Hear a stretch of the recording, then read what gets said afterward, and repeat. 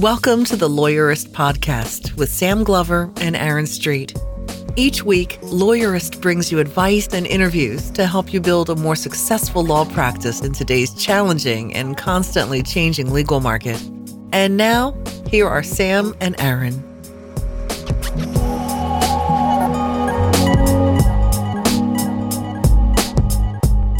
Hi, I'm Sam Glover. And I'm Aaron Street, and this is episode 117 of the Lawyerist Podcast, part of the Legal Talk Network. Today we're talking with Aaron Gerstenzang about mentoring, going solo, and minimalism. Today's podcast is sponsored by Spotlight Branding, which wants you to know that having a new website designed for your law firm doesn't have to suck. Spotlight Branding prides itself on great communication, meeting deadlines, and getting results. Text the word website to 66866 in order to receive a free website appraisal worksheet. Today's podcast is sponsored by FreshBooks, which is ridiculously easy to use and packed with powerful features. Try it now at freshbooks.com/lawyerist and enter Lawyerist in the How Did You Hear About Us section. And today's podcast is sponsored by Ruby Receptionists and its smart, charming receptionists who are perfect for small firms. Visit callruby.com/lawyerist to get a risk-free trial with Ruby. So before jumping into our conversation with Aaron, I wanted to take a few minutes to talk about Avvo. Let's do it. I'm feeling feisty about this right now. I can see you're a little fired up. So I am paying to go to their National Lawyer-nomics Conference in Las Vegas later this week.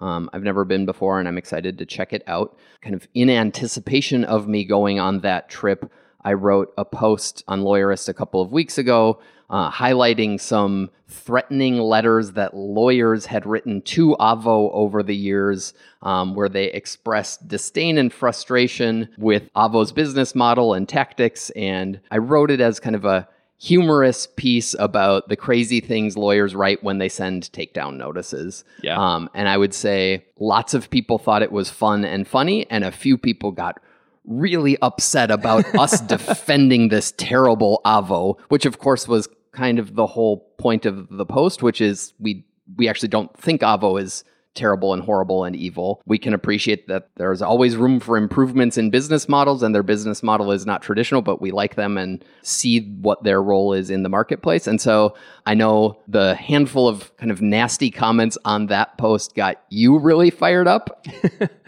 Yeah, I mean, so there's a couple of pieces to this. Like, some of the comments are, I'm appalled at the gleeful tone. Okay, we were gleeful. We were definitely making fun of examples of what we consider to be bad lawyering. Yeah, and look, I admit I'm really sensitive to that. Like, I don't want to be in the business of making fun of people. It was meant to be a humorous post. I can appreciate that, like, if my tone was too confrontational or something, like, that wasn't what I was going for. And so, like, I am sensitive to that. No, but I mean, this is bad lawyering, sending blustering letters full of empty threats. I will sue you for defamation when it's clearly not defamation. I mean, this is bad lawyering, and I will criticize that all day long.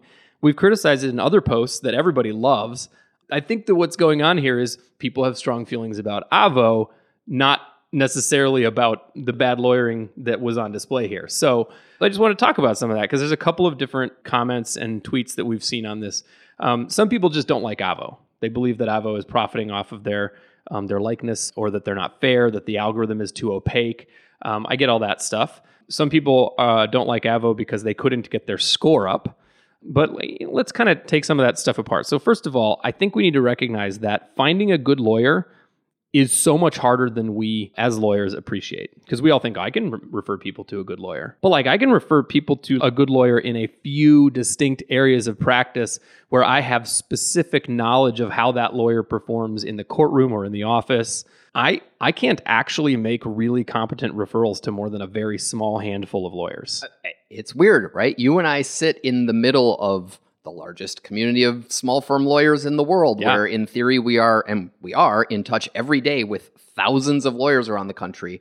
And yet maybe at our business model failing, like, I don't have a good system for knowing a person in every practice area in every jurisdiction. And so I'm regularly stumped when people ask me for referrals. And if I don't know, then how would a normal person know? And this happens at all levels. Like I've told a few people a story about my uncle, who is a successful dentist in a small Midwestern town, city, and he got a bad referral, or at least he thinks he did, because somebody referred him to the lawyer in this practice area, and it went sour. And was it a bad referral? I don't know. Was the lawyer having a bad day? I don't know. But like, these are things that are really hard to come to. And it's even harder if you're not the kind of person who normally encounters lawyers in their day-to-day life. And my uncle is, and he's still got a bad referral. So like, it's really hard to do. And Avvo is about the only company out there addressing this. Go ahead and bring up Martindale Hubbell and Super Lawyers. But I mean, come on. Like, those are not the kinds of consumer ratings that are actually helpful when you're trying to find a DUI lawyer. So Avvo's trying. It's an objective rating, which means it's inherently flawed, and it can be gamed sometimes. And we have anomalies like the GOAT lawyer, or the fact that Eric Holder is a way worse lawyer than I am on Avvo, which I think is hilarious. And I'll point some of those out because I think they're funny, and I have. But it's an objective rating, and you can either, and it's not going anywhere. It's not defamation. You don't have a right. You're a public figure. You don't have a right to keep your information secret. It's a reality, and I think lawyers need to start coming to an acceptance of that. Well, and those are, I think, again, kind of unpacking some of the issues. Those are two separate issues. Yeah. So one is Avvo's right to do this is a separate question from the objectivity of their scoring. Oh, yeah. And their scoring, whether or not it is perfect, is objective. They are not picking and choosing who gets a score. And contrary to a bunch of the hateful comments on the post and in the threatening letters that we were writing about, they aren't picking and choosing you based on how much money you give them. That isn't how their business works. Because if they did, it would fail. Yeah, and actually, so one of the commenters objected that I have no idea how Avvo constructs this rating. Well, you just need to do a little bit of research, actually, because Avvo is quite forthcoming about what you need to do. Another lawyer was disappointed that he had made all these comments on in Avvo's forums and his rating hadn't gone up. Well, that's because that's the wrong thing to do. Everything on your profile that affects your rating is public. There's no secret information you don't get to see. Fill out your profile, and you'll automatically get a small bump. Add industry recognition. So if you've gotten any awards from anyone, add those things to your profile. If you've published things, especially like a law review article or a treatise in your local bar journal, lawyerist guest posts are worth a lot of Avvo points. They might be. I don't know. Maybe in order to salve us, they've done that in the back end. I have no idea. But I mean, the deal is, like, you should be able, if you are doing the sorts of things that make people recognize you as a good lawyer in general, which is being active in your local legal community, publishing, speaking, and you make sure that your Avvo profile reflects those things. And then get a couple of your colleagues who actually know you to give to leave a recommendation on your profile, and get 2 or 3 clients to give you a 5-star rating if you can. And we've got posts about how to ask and not be skeezy about it. But like, those are the kinds of things that will very quickly get you to a 9 or a 10, which is why I normally say, like, if somebody doesn't have an empty profile, if they've actually tried to claim their profile and they have a 5 or a 6 or a 7, then it probably does actually reflect some level of their quality as a lawyer. If you put a little bit of effort into it, you should be able to get yourself up to an 8 or a 9 or a 10. So I would push back just a little on that. Not a lot, because I actually mostly respect What's your Avvo score, by the way? A 10. Okay. In fact, you and I have talked to some of the behind-the-scenes team at Avvo, and they've indicated to us that the way the algorithm works is that it is not capped. Yeah. And so that each of us actually has a score of like 14.2 or something like that. Like, we could reduce points. I'm sure I'm a 20. Yeah. Yeah, exactly. And I assume Josh King is like a 46. But yeah. the one thing I would push back about is that most of the factors that go into their score are more about your engagement in the profession than they are about the quality of your legal work. And so if you can get clients and peers to give you high ratings for the quality of your legal work, that absolutely will give you a high score. But kind of the objective measures they have about put stuff from your resume in here are far more about, are you teaching CLE? Are you writing law review articles? Are you getting super lawyer awards? Are you a committee chair of the Bar Association? Those are the kinds of things that are far more about industry engagement than they are about what you're doing in your office. But those are important things for good lawyers to do. And so, like, I respect that Avvo gives high scores to those things. And if you're not engaged in the Bar Association or CLE or writing or speaking or teaching, then like do that. Well, and if you think about it, if you take Avvo out of this equation, like if you are not involved in any of those things, is another lawyer in your community likely to know you well enough to refer somebody to you? Probably not. I mean, maybe you're just best friends, but probably nobody knows who you are. And so I think Avvo, in a way, is an okay reflection of how lawyers actually judge and rate one another to make referrals. So is it perfect? No. And I realize that lawyers hate to be rated, even though they love rating restaurants on Yelp. But it's a reality. And it turns out that Avvo has kick-ass SEO. And so one of your potential clients are highly likely to find your Avvo profile. And so it is worth your while, not just Avvo's while, to actually fill that in and take the effort to get your score up. So as I see it, there are 3 issues, and then I want to close with something. So yeah, the 3 issues as I see them, one are Avvo's score is objective, even if it isn't perfect. It's not pay to play. It's not based on whether you're friends with Avvo. Anyone can work the system the same way as anyone else. Avvo has the right to run this business. They aren't stealing your data or publishing stuff against your will that you have control over. They're not defaming you either. So stop fighting that fight. Yeah. And third, if you want to have constructive criticisms of Avvo or have actual concerns about what they're doing, don't be a bad lawyer and write terrible, threatening, empty, garbagey takedown letters. Like, that is not good. You can absolutely criticize what Avvo is doing. You can criticize their business model, but they're not defaming you and posting, exuberant threats about how you're going to sue them is just not going to work. Just to kind of put a bow on this topic, I just want to be really open about kind of disclosing our relationship with Avvo, which is they are not a current lawyerist advertiser. They have in the past occasionally been an advertiser. They did sponsor and send Dan Lear to attend our second TBD Law conference.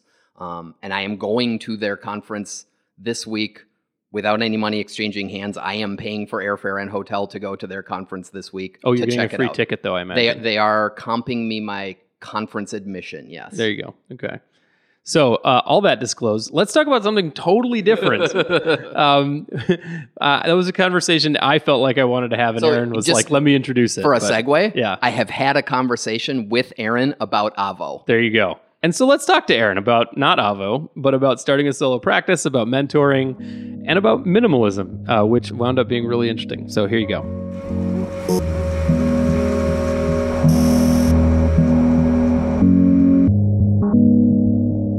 Hi, my name is Erin Gerstensang, and I am a criminal defense attorney in Atlanta, Georgia. Hi, Erin. Thanks for being with us today. Thanks for having me. And thanks for pronouncing your name, because I find it difficult, even though it doesn't look all that scary. You are not alone in that, so anytime. I got to hit that first T. All right. So tell us, so you're a criminal defense attorney. Tell us about your practice, because I know it's not just a straight up normal criminal defense practice. So how and where do you practice, and what's different about it? So I practice in Atlanta, Georgia, and my practice takes me to courts about an hour to an hour and a half outside of Atlanta, including those within there. I have a focus, or traditionally I started out focusing only on DUI defense. And I did that primarily just DUI defense for about 8.5 years. I started expanding my practice when I went solo and opened up more to all kinds of offenses that fall under the umbrella of drug and alcohol related offenses, along with traffic offenses, and of course, DUI as well. So I'm curious. I did some criminal defense work at the very beginning of my practice. Which I'm not trying to say like I know all about it, but I do know that starting out on DUI is a pretty common way. Is that because there's a lot of business there and there's plenty to go around, or what's the reason for starting with that? Yeah, there is a lot of business there. It also happens to tend to be an area that is heavily litigated. So if you're drawn to being in the courtroom and wanting to take a lot of cases to trial, it's a perfect practice area for that, because it is something that tends to be politically, for political reasons and obviously public safety reasons, it tends to be an issue that the prosecutors want to prosecute aggressively. Oh, interesting. It also is a practice area that affects all people from all communities. Yeah. So that tends to also be an area that lends itself to more litigation. So I know from being in court that criminal defense attorneys like live in court. And does that mean you spend a lot of your days there, or are you in your office, or how does that end up getting split up? It tends to be for mostly in Atlanta. We have court in the morning. There are some places that have court in the evenings, but that does mean that on many days you'll spend all of or half of your day in court. So that can be interesting for juggling your office work whenever you finish up in court, which could be 10 a.m., noon, 3, or 6:30 sometimes. So I assume you get up, you head to the courthouse, and that sometime later in the day you might end up back at your office. Yeah, that is always the hope of almost every day. How do you juggle all that? How do you keep track of your cases and stuff? Are you paperless? What do you do?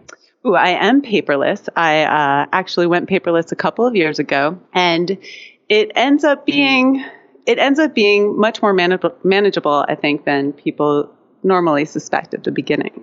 But I have a number of different systems in place. I use Clio for client management software, which is amazing because that does let me get a lot of work done regardless of where I am, whether, on my phone or my computer. And that's probably key, is I carry my computer in my bag no matter where I go. And so having that sort of portability has been amazing from practice. Do you also carry a scanner with you or something? Because I know criminal dockets often have a lot of paperwork. You're generating pleading forms and all kinds of stuff. And criminal defense attorneys are often the first ones to be like, oh, why bother going paperless? Because, the prosecutor hands me a manila folder of documents, and then there's charge forms and all that kind of stuff. And I would just be scanning all the time. And so how do you handle that? So there is a fair amount of exchange of paperwork in court. I do have a scanner that I could probably use. I don't end up needing it. I have a very low-tech solution for the problem that you brought up, Nice. Which is next to my laptop, I also have a clear plastic folder. And that is part of my paperless system. And that's, I guess, my inbox, if you will, of everything that hasn't yet been scanned. And so on my person, there are things that I always carry. My laptop's one of them. And then this plastic folder is the other. So anytime anybody hands me any document that's going to have to make its way into my system, it's put in that plastic folder where I know it'll stay safe until it gets transferred to the cloud. And do you just dump things into your scanner once a day or once a week or something then? Yeah, it depends on how many hours I'm in court that week, but I'd like to do it on a daily basis. But normally it happens once every 2 to 3 days. Nice. So you also teach and speak, right? I do. It's one of my favorite things. So what do you speak and teach about? Well, lately what I've been speaking about mostly is both ethics for attorneys and, how they should be communicating online, whether that's advertising or social media or what have you, but also talking about technology and how attorneys can be using technology to improve their practice and improve client service. So, okay. So, I was going to ask you about your minimalism, but I want to tease that right now and maybe skip ahead to what I want to talk about later, which is, okay, so when it comes to going solo, what do you think are some of the biggest challenges that lawyers run into? And I know like you did this from experience, but now some of the work that you do is along those lines too. So what do people run into? What are the roadblocks and how do people overcome them? I think, one of the significant challenges or the significant challenge of being solo and why probably a lot of people avoid it is this idea that you have to be running a successful business, which is very much different than the practice of law. Mm-hmm. And so that's usually, I think, the barrier and the most daunting sort of part of it, which may keep some people from going solo. But those who are brave enough to venture into it, I think that also continues to be a struggle that is a real challenge. And figuring those out on your own without a good network or without good mentorship can be extremely challenging. And not even knowing where to turn for that kind of mentorship. And it can be anything that ranges from the small business questions to the bigger questions, or even knowing what questions to ask. So I think that's initially, and that goes hand in hand with, every solo's fear, especially a new solo, which is, where am I going to get my business? Right. And how am I going to get clients to call me? How am I going to keep the lights on? And what are the best methods for doing that? And there's a lot of noise out there, and there's a lot of people trying to tell you, oh, here's how you do it. Here's the best way. Here's how you bring business in, that you invest a lot of money online, or you spend time networking, or you hire a consultant. So there's a lot of voices out there, but sort of navigating those with limited resources can be, I think, really challenging. So I didn't stop to ask you, but you went solo after practicing for a while at another firm, right? Was it a small Correct. firm, or where you had support, or were you a partner, and what was it like, the transition? In my practice area, it was considered a larger firm, but we had about 8 attorneys, and I had a lot of support staff. So we, in that regard, it felt very big for a criminal defense firm, and so that gave me great experience because I had a very hands-on approach in that firm, and I was part of orchestrating the workflow and the scheduling for all these attorneys, and management. So that gave me really great experience to jump in and handle what is a much smaller portfolio of clients on my own. But were you managing the firm there, or were you just really focused on law practice? Well, initially when I started, it was mainly the practice of law, right? When you're a new lawyer, that's usually one of the first things that you need to focus on. But my role there grew. And so I was acting as more of a manager and a practitioner towards the end. And how did you, going from that to going solo often feels like a bigger step than it maybe looks like to those of us who've done it. But how did you decide you wanted to do it? And then what did you do to prepare and then make it happen? Well, for me, it didn't seem like that there was a moment where I decided, I think I want to go solo. I think I had always planned to be on that trajectory. I come from a family of practitioners who have their own firms. So I think it was just a question of feeling ready for me. And I credit just incredible mentorship along the journey. I had an incredible boss at the time who really encouraged me to start my own practice and helped me. And in fact, let me start my own practice out of his office while I was still working there, which is very unique, but was incredible in terms of giving me the foundation to launch my practice when I finally did cut all ties. You've mentioned mentoring a couple times now, and I agree that it's so important. Recently, somebody said that they asked a room full of lawyers who was interested in mentoring, and all the older lawyers raised their hands. And then they asked who was looking for a mentor, and none of the younger lawyers did, which I thought was interesting because it's sort of backwards from how you think. You hear younger lawyers saying, "Oh, I want a mentor, but I can't find one." And maybe we need to be doing more work to persuade younger lawyers that they actually need to seek out a mentor. I don't know. What are your thoughts on that? Like, how should people go about it, and should they? And what should that relationship actually look like? I think that's an interesting point, and I tend to agree that that's what's happening in our community, that people don't, and especially younger attorneys, it's not clear what that mentorship will provide to a younger attorney who's sort of looking forward at the great abyss and what is unknown. And I think what's interesting about that example is all of the older attorneys really, in hindsight, looking back, can appreciate the value of what mentorship means in the practice of law. Mm-hmm. But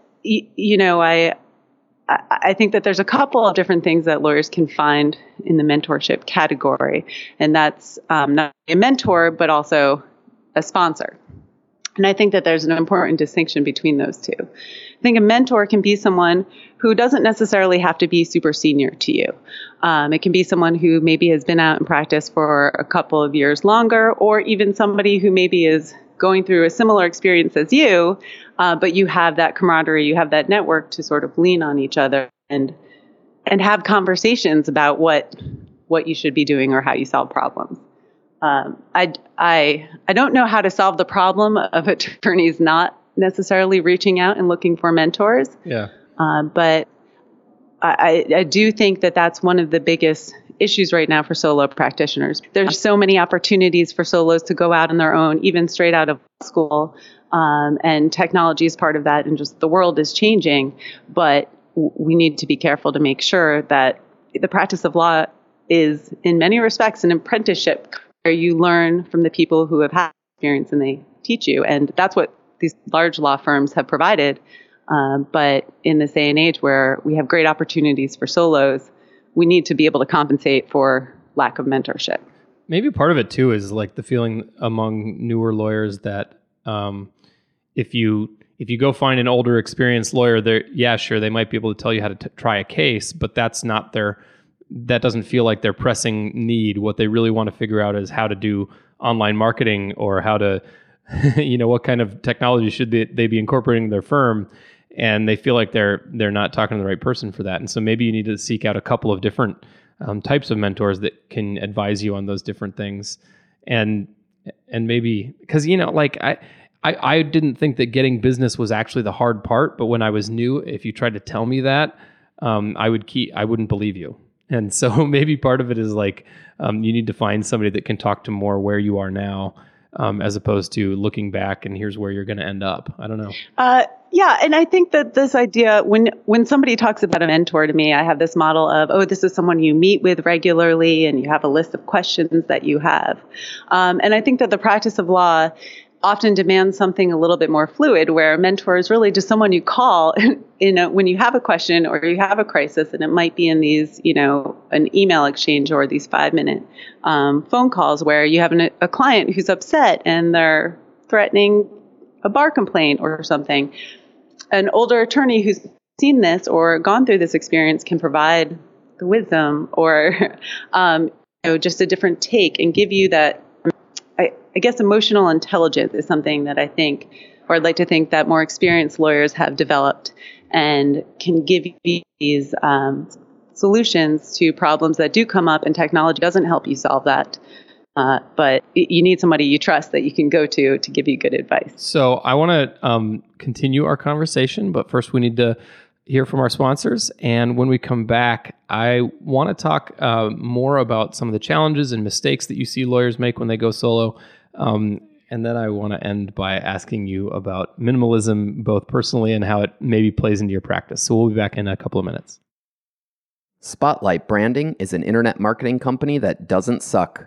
Most solo and small firm lawyers have had at least one truly miserable experience with a web designer or internet marketing company. So if the idea of launching a new website for your law firm makes you queasy, they get it. Spotlight Branding prides itself on excellent communication with its clients, being responsive, professional, respectful, and delivering what it tells you it's going to deliver. Spotlight Branding works exclusively with solo and small law firms. Services include law firm website design, email newsletter management, social media marketing, and more, all designed to make your law practice more profitable. And Spotlight Branding is currently offering a free gift to our listeners. Simply text the word website to 66866 and receive their free website appraisal worksheet, an easy way to evaluate your web presence, identify what's working, and spot opportunities to improve. So you're racing against the clock to wrap up 3 client projects, prepping for a meeting later in the afternoon, all while trying to tackle a mountain of paperwork. Welcome to modern life as a small firm lawyer. The working world has changed. With the growth of the internet, there's never been more opportunities for the self-employed. To meet this need, FreshBooks is excited to announce the launch of an all-new version of their cloud accounting software. It's been redesigned from the ground up and custom built for exactly the way you work. Get ready for the simplest way to be more productive, organized, and most importantly, get paid quickly. The all-new FreshBooks is not only ridiculously easy to use, it's also packed full of powerful features. Create and send professional-looking invoices in less than 30 seconds, set up online payments with just a couple of clicks and get paid up to 4 days faster. See when your client has seen your invoice and put an end to the guessing games. FreshBook is offering a 30-day unrestricted free trial to our listeners. To claim it, just go to freshbooks.com/lawyerist and enter lawyerist in the How Did You Hear About Us section. This podcast is supported by Ruby Receptionists. As a matter of fact, Ruby answers our phones at Lawyerist, and my firm was a paying Ruby customer before that. Here's what I love about Ruby. When I'm in the middle of something, I hate to be interrupted, so when the phone rings, it annoys me, and that often carries over into the conversation I have after I pick up the phone, which is why I'm better off not answering my own phone. Instead, Ruby answers the phone, and if the person on the other end asks for me, a friendly, cheerful receptionist from Ruby calls me and asks if I want them to put the call through. It's a buffer that gives me a minute to let go of my annoyance and be a better human being during the call. If you want to be a better human being on the phone, give Ruby a try. Go to callruby.com/lawyerist to sign up, and Ruby will waive the $95 setup fee. If you aren't happy with Ruby for any reason, you can get your money back during your first 3 weeks. I'm pretty sure you'll stick around, but since there is no risk, you might as well try. Okay, and we're back. And Aaron, so we've talked about mentoring. What are some of the other challenges that you think new lawyers need to overcome, or What are some of the biggest mistakes that you see people making when they try to go solo? Yeah, I think one of the challenges and mistakes that I see a lot of solos and new solos making is this focus on sort of looking backwards and trying to design a practice based upon a practice that may have been successful 20 years ago or even 10 years ago. Yeah. And this maybe goes hand in hand with what you're saying about the problem with mentorship, because while I do think that experienced lawyers have so much advice to give, I think that the world facing new lawyers and what their practices are going to look like are quite different than what those more experienced lawyers, what trajectory their career has taken. And I think following the models of those firms where I see my colleagues going out and setting up law firms that look very much like law firms from 15 years ago, and it is a struggle, and as opposed to looking forward and looking for new opportunities in the shifting landscape. So I literally just had coffee with a 2L who is starting to think about what to do when he graduates. And I was trying to say something like that, like you really need to go learn how to practice law, and you should probably do that from somebody who's been practicing for a long time, but don't necessarily learn all your lessons about running a law practice from them. And I was kind of struggling with how to really say, here's what to do, rather than just like try to ignore the bad habits you might be picking up. So how do you talk about it? It sounds like you've got more experience doing it, and maybe I should get my script from you. Well, one thing that I have noticed, and I think that it's so critical, there is this focus on when you're leaving law school, just get a job, just get a job wherever you can get a job. And the problem with that we often don't pay attention to is how impressionable we are when we've never practiced law and we're being introduced to this brand new world. And the person who is our chaperone for that brand new world can have this amazing and incredible influence on you. And I thought of it recently because I was putting together a motion packet, and I had this habit of like leaving the signature line on a second page. And it's just something that I had adopted from my old firm that now I'm changing, but I laughed at myself that this was just a habit that I had internalized and I hadn't really thought much about. And it can be scary because I do see newer lawyers come out of law school and take jobs and work in offices where I know that they're not getting good training, and whether that's, and oftentimes it has to do with using emotional intelligence. How do you deal with this conflict resolution between two people? And in even ethical guidance, and you will internalize these lessons. It's not as intentional as you think. It's not as easy to parse the good from the bad. And that can really end up ruining careers if you start on point. So I would, to the extent it's financially feasible, encourage people to be very careful about that first job, because really what you are looking for is valuable mentorship. Mm-hmm. And you want to make sure that you're getting that value as opposed to picking up habits that are going to be very difficult to unlearn because you don't even realize that you've adopted them or learned them. Well, and I guess I usually think of it in terms of to kind of question everything you're told, although that's really hard to do when you're also supposed to be learning pieces of it. But, and it's also, I think I'm probably a terrible employee because I do that. But, like from everything from when somebody hands you a template and says, here's our form for articles of organization for an LLC, my tendency is to look at that and go, well, why are you using all this archaic language? Like I couldn't understand what's on here, so I'm going to rewrite it. That's a little hard to do when you're new, I think. And, but it's also it helps. Like, why is our retainer 15 pages long and nobody can understand it? Why am I calling up opposing counsel and approaching settlement negotiations in this way? Or why am I starting from scratch on this document for the 15th time?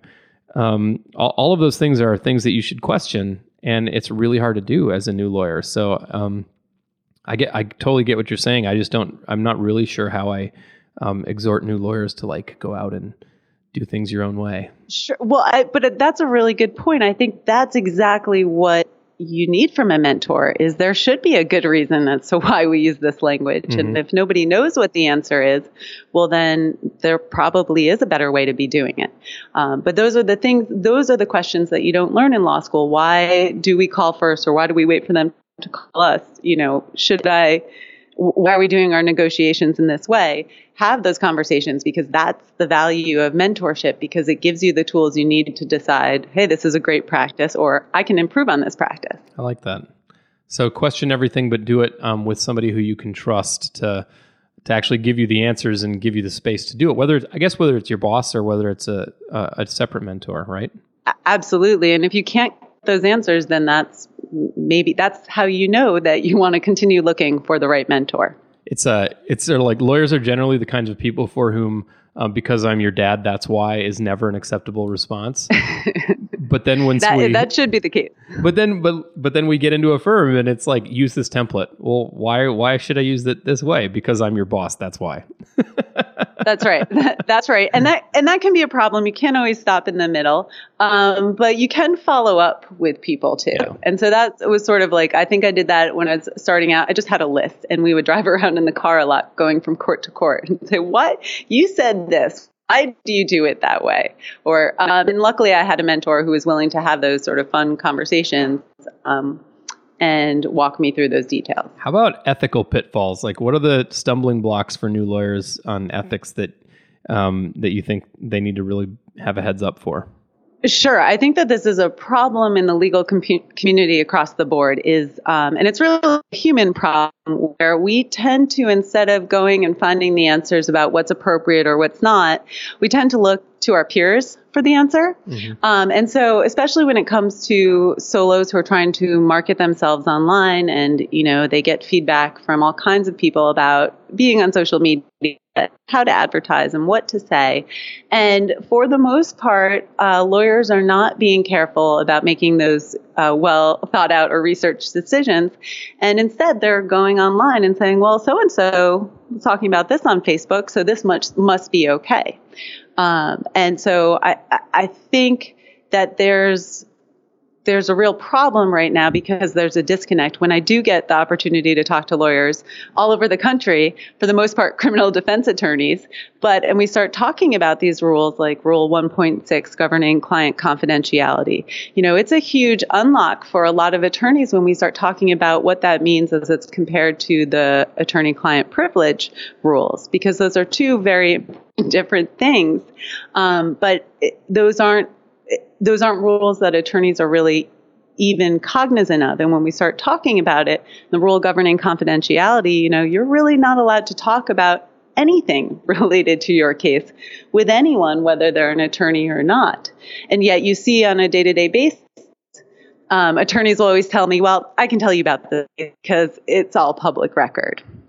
And that is actually a made-up exception to right. Rule 1.6. There is no such exception. And it doesn't matter if everybody in the country is talking about this case and they've read all the details, in the papers. You as the attorney, you have the duty of confidentiality. It cannot come from you. And that's really shocking to attorneys. And it shouldn't be, since we've all sort of agreed to be governed by these rules. Mm-hmm. And yet there's a big disconnect between these rules that have always existed or have existed for many, many years.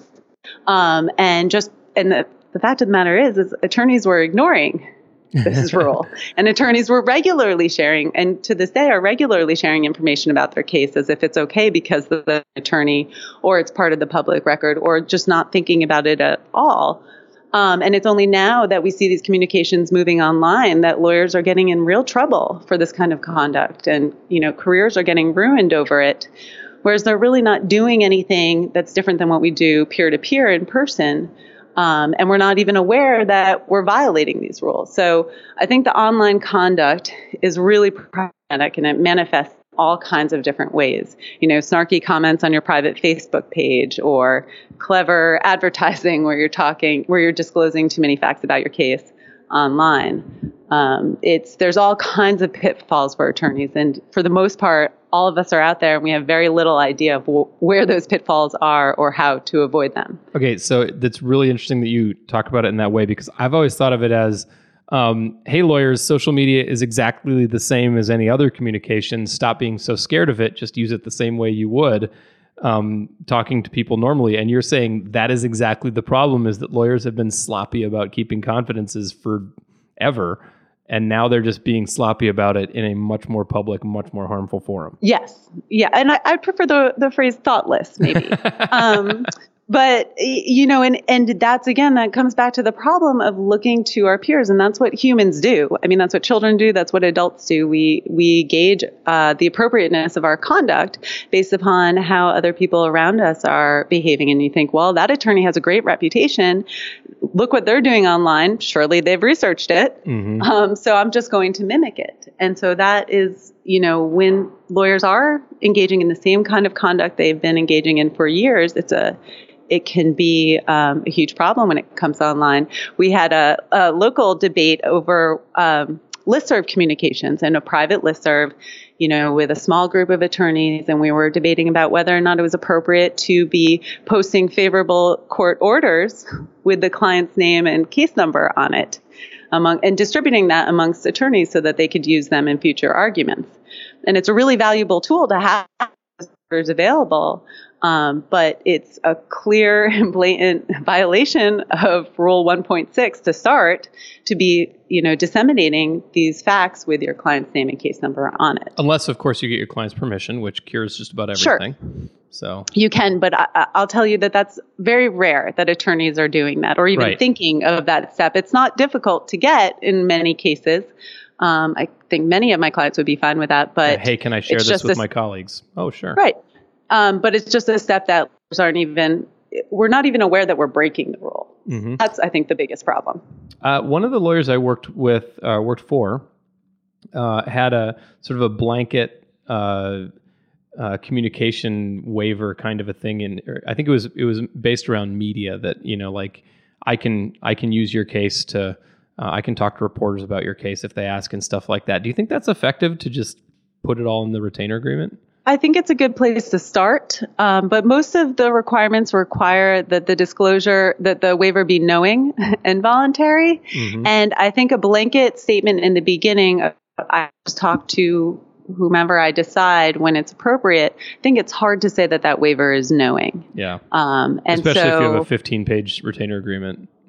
Correct. I mean, and the fact of the matter is they're often not reading all of it anyway, even if you have a page and a half retainer agreement. Mm-hmm. And what that really means and what the implications of that may be are yet to be foreseen. So I do think it's a good and responsible place to start to have that in the retainer agreement to start that conversation with your client. But I think it would be prudent to go back and revisit that before you actually share it. Which really all kind of brings it back to what you've been saying the whole time, which is like, be careful about who you learn from, whether it's a mentor or your boss or whatever, because you're going to, whether it's the way they treat potentially confidential client information or everything else they do, you really can't question everything, and you're going to pick up habits and you're going to believe things about how law should be practiced. You're going to pick up writing conventions and argument conventions and things like that you may not think to question for years. So it really is important to have a mentor, but to be careful who you choose and careful who you choose to work for. Yeah. And be open to being convinced. That may have been how everybody has done it and how you've always done it, but hold strong opinions. Right? Like be open to taking good advice and changing the way that you do things. I love that you said that. That's one of my favorite quotes is strong opinions weakly held. That is not my quote. I do not claim credit for it. No, but I love it. I do love it. Okay, so I want to do a complete switch of gears here, and I want you to tell us about minimalism, because this is one of those things that, like, tiny houses and minimalist behavior, and I'm going to sell all my possessions. I'm intuitively drawn to all of these things, and it is my understanding that you are practicing minimalist, and so I want you to tell us about that and maybe how it even plays into law practice. Yeah, I would love to. I would like to qualify that as an aspiring minimalist, because I see minimalism as a journey. Mm-hmm.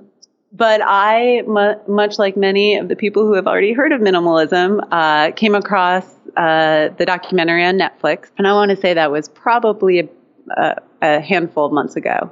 And it's an amazing documentary for a place to start. But really, it talks about being more intentional about the things that you have in your life and deciding, is this contributing and helping, or is it really just creating unnecessary clutter? And I should back up and say I started this process about 1.5 years ago with Marie Kondo's book, which is The Life-Changing Art of Tidying Up. Mm-hmm. And that is probably an even better place to start because it's not quite as drastic or advanced, I'll say, as minimalism. But it's really the process of being very intentional about the things that are in your life and going through them one by one and deciding if you want to keep them. And it's amazing when you start doing this process, you realize how much we are all pack rats. And we hold on to things, not really a clear idea as to why, other than this might come in handy someday. And what's sort of invisible to us when we invite all of these things into our lives is, really you are taking on this responsibility of possessing it, and it's taking up space, and it takes up energy in a way that you're not even aware of until you get rid of it. And I think I compared this to sort of that great moment when you walk into a hotel room or if you've rented a house and it's all clean and there's nothing in there and it feels like such a great space to be in because it hasn't yet been filled with stuff.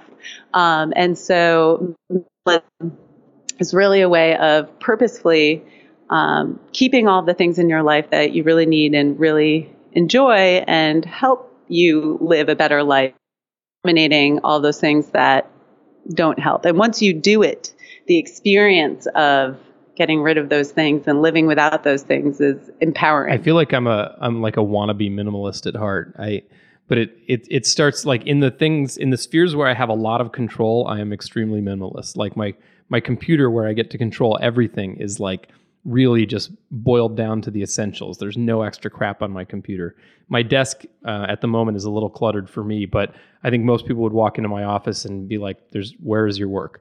But then when I get back to my house, which has 2 little girls in it and my wife, and there's plenty of stuff there. And you're a mom too. Like, how do you, not two, like I'm not a mom, but you're a parent too.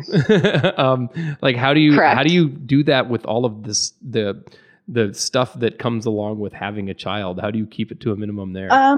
Well, she's reluctantly, I have a 6.5-year-old daughter. And my husband was on board. And that's the first thing is you have to have this, who's willing to experiment with it. And it is hard, but I think it's hard for a 6.5-year-old to understand why, we're moving all of this stuff around and I like the old house better. But it's amazing how much it forces you to really think about the experiences that you're inviting into your household and the things that are coming into your house. And it makes living in your house so much better because you can find the things that you want when you're looking for them. You really get to see the things that you love the most because what you keep is the things that really give you joy.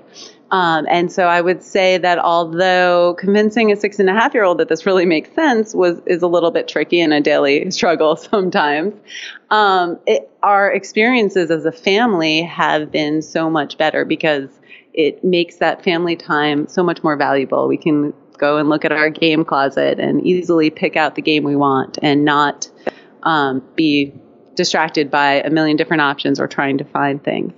So it is, the family part is more difficult. And I will note that the minimalism documentary, they didn't really have any families when they were making the movie. So that did cross my mind a bunch because there is a lot of stuff that as a parent, you have to throw out a ton of artwork and it's hard to do and you need to do it in secret because they will, if they find it, their precious, whatever project they've been working on that week.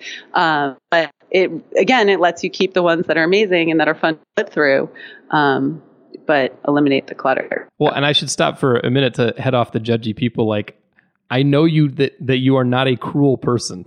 And so I know that you're not forcing your child to live in a stark room with 3 toys and No, oh goodness, no. No, we don't. And her room is the least minimalist of all of the rooms in the house. So she has plenty of stuff in there, but we will go through them and we'll go through it as an exercise together. And which toys do you love and which toys do you think we could give to another family? And gotten pretty good at that.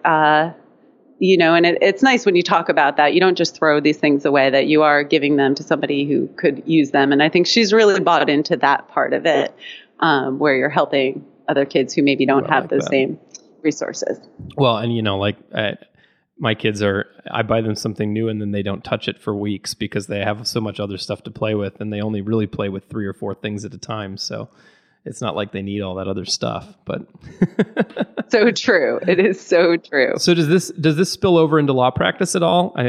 Is that somewhere that you felt like you had to exercise your minimalism, or were you already pretty controlled and minimal in that environment too? Well, as I said, I think it's a journey. So I think it's really about being intentional about the things that you try to bring in. So it has helped me in my law practice. I think when I first went solo, I thought I needed a system for every single possible function that my office would be confronted with. And as it turns out, a solo doesn't need as many solutions as a much larger small firm.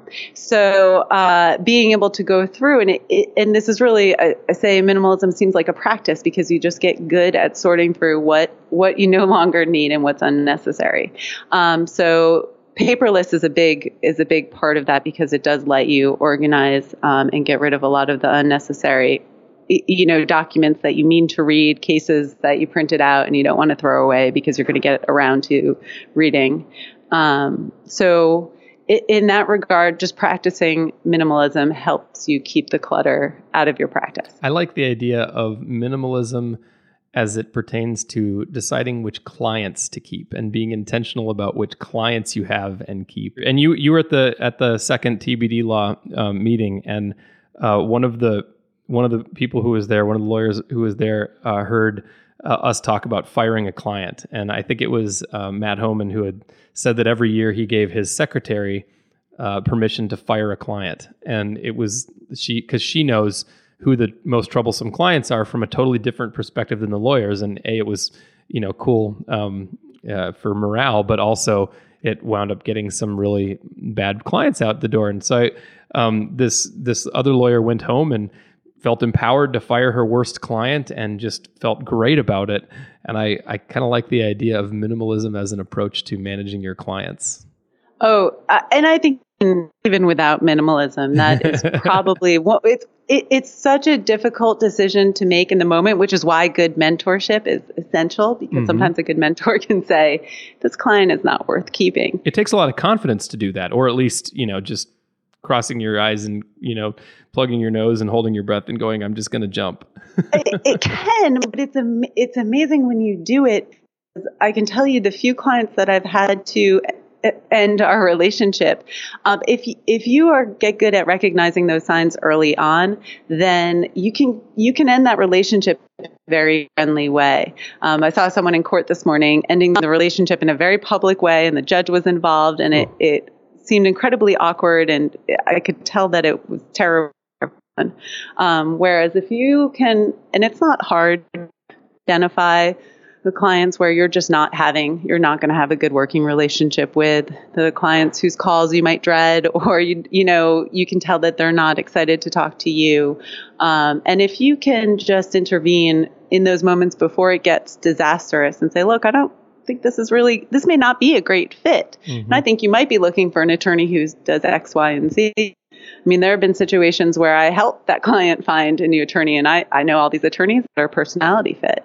And it is the most amazing thing you can do as a solo. It's so empowering when you give them the refund, it'll be the best money you ever spent, because you can leave that relationship in a friendly way. You don't have to have that cloud of negativity following you around every time you think of it. And it works out great for the client, and it works out great for you. I suppose I risk starting a whole new podcast here, but the value of any decision-making framework, which is basically what minimalism or anything else is that it becomes easier to make decisions. You have a philosophy that you bring to your client relationships, your business model, your family life, and if you have a way to judge the value of a client and nope, this is basically just bringing me down. This is garbage that I don't need in my practice. This is extra baggage. Then it becomes an obvious decision what you have to do, and then you just have to decide how you're going to end that relationship. You don't have to decide whether or not to do it, and it just becomes easier to make that decision. So I suppose whatever framework you bring to it is a helpful one. So. I would agree. I hadn't thought of that, but I would definitely agree with that. It helps you see what's valuable to keep in your life and where you need to be focusing your efforts, because a bad client can pull you away from your good clients, and it can introduce frustration and the kind of stress that really isn't helpful to your practice. It doesn't help you serve your other clients better, and it is definitely not helpful for your family life. So there's a lot of business books that talk about like the velocity of decision making, because on the idea that it's less important what decision you make than it is that you've made a decision. And so if you can get the should I do something about this over with, and then you decide, well, am I going to donate this to Goodwill, or am I going to refer this client to somebody else, or am I just going to drop them and say good luck? The fact that you've made the decision is a lot harder. Making the decision is harder than deciding what to do as a result of it. And so maybe if any framework that you give to yourself is right, to do it faster. And if you're even wondering if you should hire a client, then the answer is probably yes. And probably what you're struggling with is you don't want to. Yeah. But you've sort of already made the decision about what the right thing to do is. But again, having a good mentor, whether they're your colleague or what have you, talk to somebody those kinds of issues, because that, even just the talking it out, is what gets you to the right answer. Not necessarily having an experienced, sponsor or mentor to show you the ropes, but even just having somebody who's willing to have that conversation with you and listen to you as you figure it out. I think you've brought us back to the beginning and tidied it up nicely. So I think that's a good place to end. So Erin, thank you so much for being with us. Awesome. Thank you.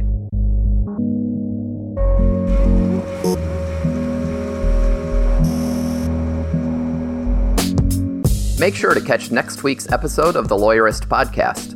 If you'd like more information about today's show, please visit lawyerist.com/podcast or LegalTalkNetwork.com. You can subscribe via iTunes or anywhere podcasts are found. Both Lawyerist and the Legal Talk Network can be found on Twitter, Facebook, and LinkedIn, and you can download the free app from Legal Talk Network in Google Play or iTunes. The views expressed by the participants of this program are their own and do not represent the views of, nor are they endorsed by Legal Talk Network. Nothing said during this podcast is legal advice.